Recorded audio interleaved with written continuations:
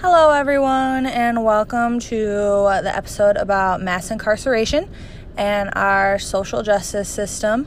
I am Sam, and I'm going to be starting off the podcast with a little bit of background and statistics, and my group members Luke and Caitlin will be joining me later on.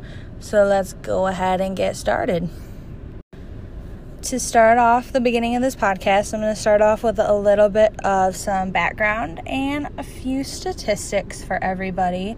So to start off, a definition that we wanted to define mass incarceration, and the definition we are going to be using is that mass incarceration is the imprisonment of a large portion of the population in the United States.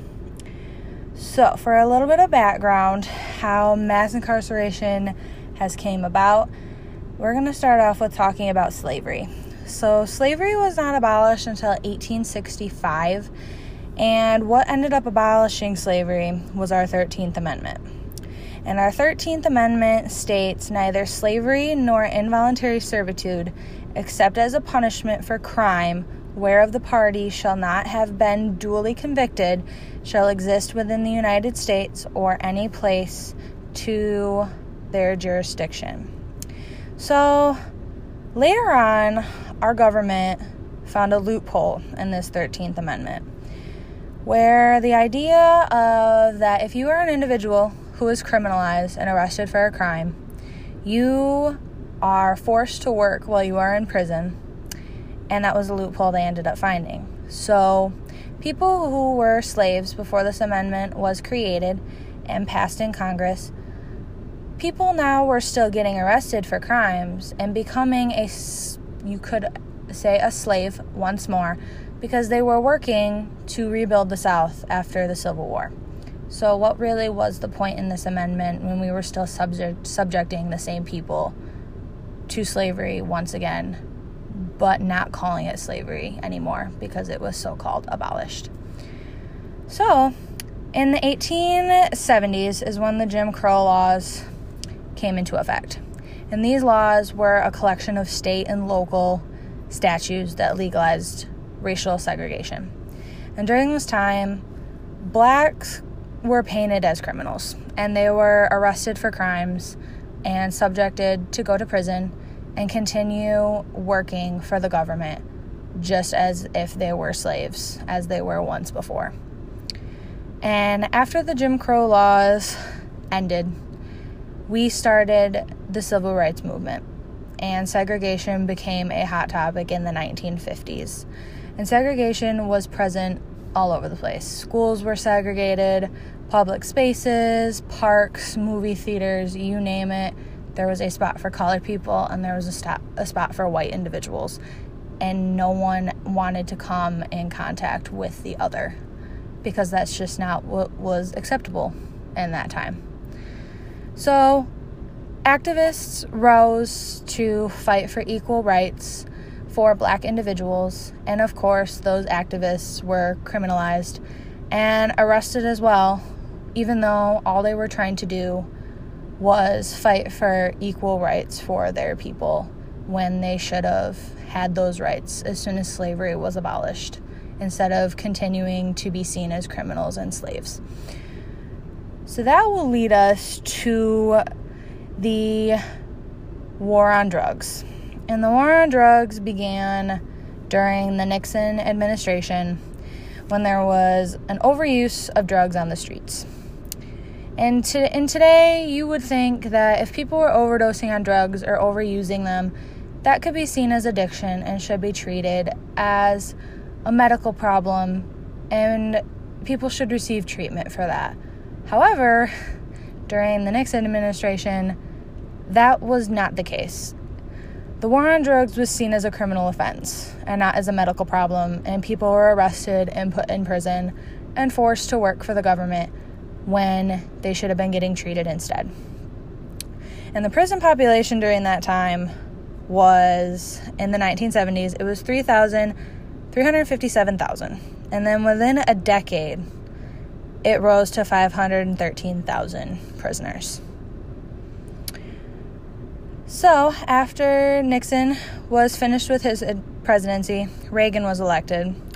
And during Reagan's time, that's when our campaign, Just Say No, emerged, where they wanted to encourage people to say no to drugs, and they wanted to decrease the amount of drugs that were out on the streets. However, that did not show too much of an effect, because during this time, crack and cocaine emerged, and it created a more modern war on drugs, and that became more prevalent in 1982. And people were arrested. More commonly, black individuals were arrested for possession of both of those drugs or using them, and they got longer sentences than white individuals. And during that time, the prison population by 1985 rose to almost 780,000 prisoners. And to share a couple of statistics, today the U.S. currently makes up 5% of the world's population. However, we hold 21% of the world's prisoners. And for every 1 in 37 adults in the United States, they are under some form of correctional supervision, which I find very mind-boggling and something that needs to be changed. So now I'm going to hand it over to Caitlin, and she is going to discuss the criminal justice process. And then we will hear from Luke later on with some student-generated questions. A major factor that leads to mass incarceration is the criminal justice process. When a person is arrested for a crime, they are taken in to be booked. This is where the arrestee is being processed into the criminal justice system, and from there, they have their initial appearance to meet in front of a judge. At this point, the person has a right to meet with a prosecutor and discuss either going to trial or taking a plea. The issue is that many members of mass incarceration are more often than not given from the prosecutor a much higher sentence. That way, it is necessary for them to take the plea deal. The reason that the prosecutor wants the defendant to take the plea is because it is far cheaper to take their plea than having go to trial. And more often than not, both the prosecutor and the judge will receive kickbacks from the defendant taking the plea. So many ask, why doesn't the person go to trial if they are innocent? Well, there are many reasons for that. The first one is that they cannot afford the legal fees associated with going to trial. Additionally, they are told that if they take the plea, they will have a shortened sentence, because the fact of the matter is, going to a trial for 30 years sentence is far more terrifying than agreeing to sign a plea where you only serve 5 years. Thirdly, if you choose to go to trial, you must be able to afford bail, which can be very expensive in some cases, and if they want to avoid sitting in jail until the trial is over, this is their only option, which can take months to reach trial. And while waiting in jail, you face the chance of losing your job, not being able to care for your family, or lose the ability to pay for your home. It is not just about locking people up based on the color of their skin. Mass incarceration has become essentially a business. Private prisons have allowed companies to require the inmates to use the services and monopolize off of them. Some examples include Securus Company that will inflate the price of phone calls for the inmates. According to the video that we watched in class called 13th, it will take an hour and a half to make minimum wage to pay for 10 minutes of a phone call. Other companies like Victoria's Secret and Idaho Potatoes come in and have their inmates work for a much lower wage than if they had non-inmates doing the same job. In the justice system, there are many situations where African Americans have been targeted for crimes and placed in jail for these crimes despite them not committing them. In the case of Anthony Ray Hinton, an African American male who was wrongfully convicted of murder and was sentenced to death. The only evidence in this case was from a police officer who found a gun in Hinton's mother's house that she kept for her own protection.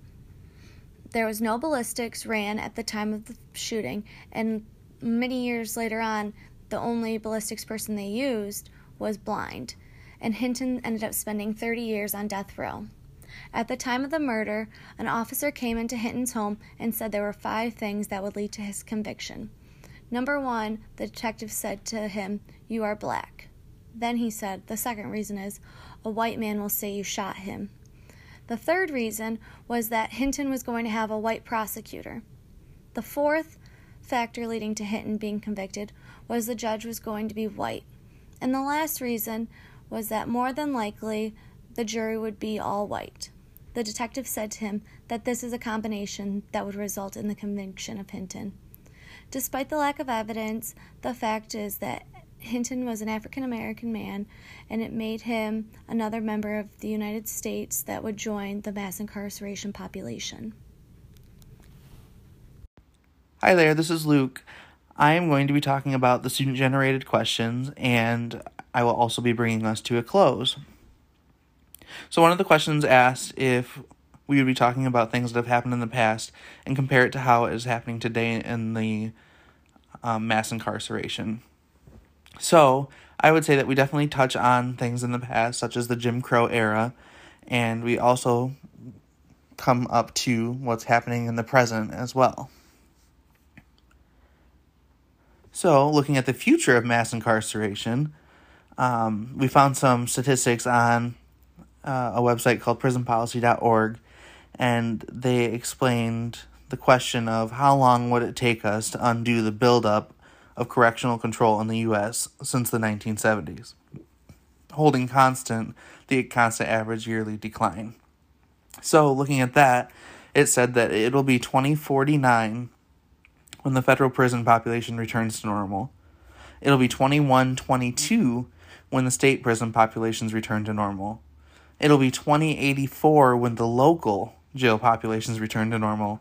And it will be 2098 when the population under probation and parole supervision returns to normal. Those are staggering. We also were asked the question if African American women, as a growing population in the prison system, were going to be explained or discussed.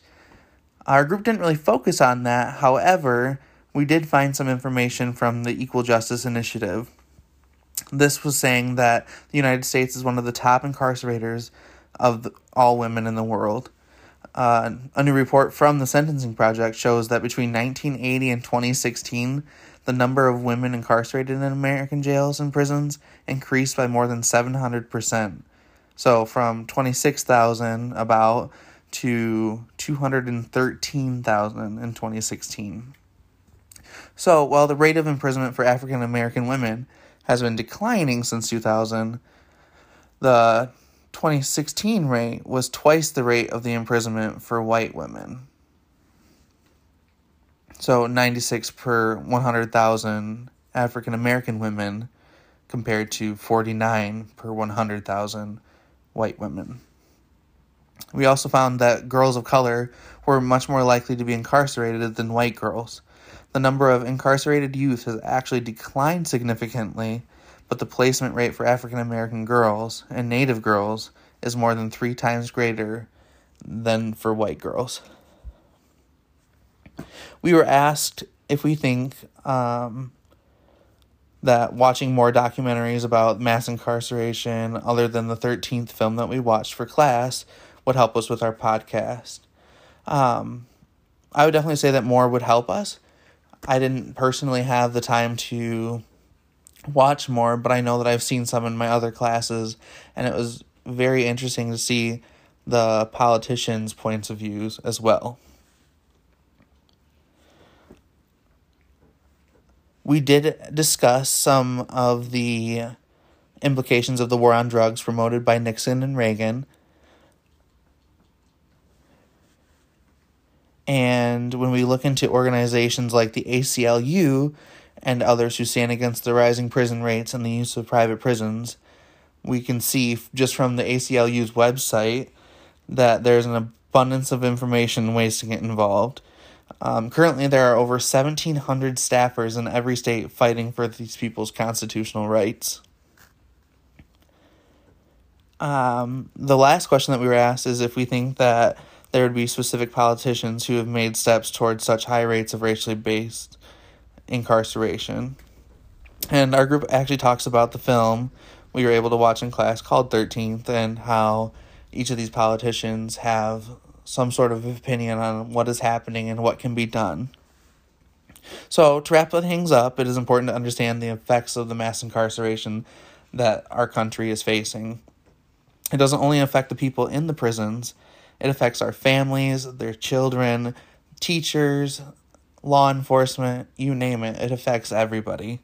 It's the time that we bring the attention to these issues at hand. It's staggering and mind-blowing to see the amount the prisons have grown in such a short amount of time. And it's so important for us to educate people on all of these issues that are arising, as well as the issues that we have not resolved. It's also important to understand the statistics and background information, as well as the processes in the criminal justice system that we have. We must also take a look at the financial gains and wrongful convictions that we are experiencing. Things will not get better just by sitting back and watching. These are people. This is mass incarceration.